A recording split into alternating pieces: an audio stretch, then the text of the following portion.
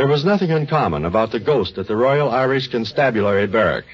And the only reason for singling him out is just because he was typical, because he was responsible for things which simply couldn't happen if there were no ghosts. The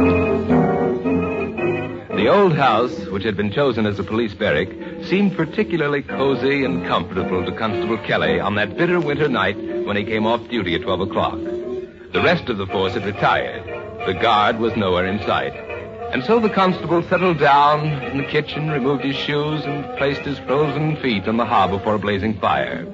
He had just lit his pipe and taken one or two deep, satisfying puffs when he heard...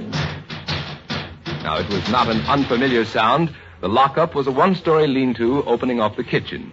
Inebriated gentlemen would frequently awaken in the middle of the night and express their righteous indignation by rattling the iron door of their cell. The sound was repeated with increasing vigor, and at length Constable Kelly's compassion outweighed his sense of propriety. He arose and, taking a candle from the table, approached the door to the lean-to. Selecting a key from his key ring, he opened it. There were two cells in the lockup, one behind the other, and the iron door stood between them. Constable Kelly found the first one empty. Well, no. That's a queer thing indeed. And so it was. For the constable's candle revealed that the second cell was empty also, and the iron door was locked and bolted. Carefully locking the door behind him, the constable returned to his place by the fire. But barely had he relit his pipe when... No. What in the world was that?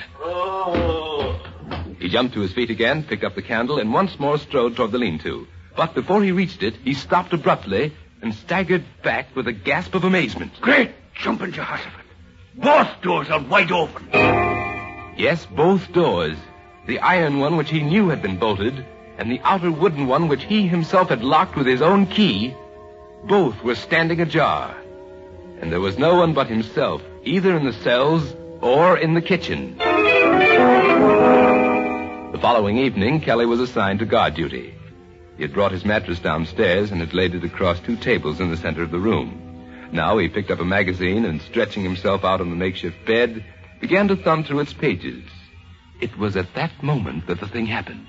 Now, who's doing that? Stop it, will you? Cut it out. Stop trying to shove me out of bed. The constable leaped to his feet and threw back the covers. He looked under the table on which the mattress was resting. He glanced slowly and cautiously around the room.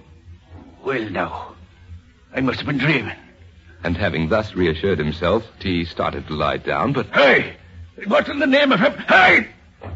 Oh! Well, no. What do you know about that?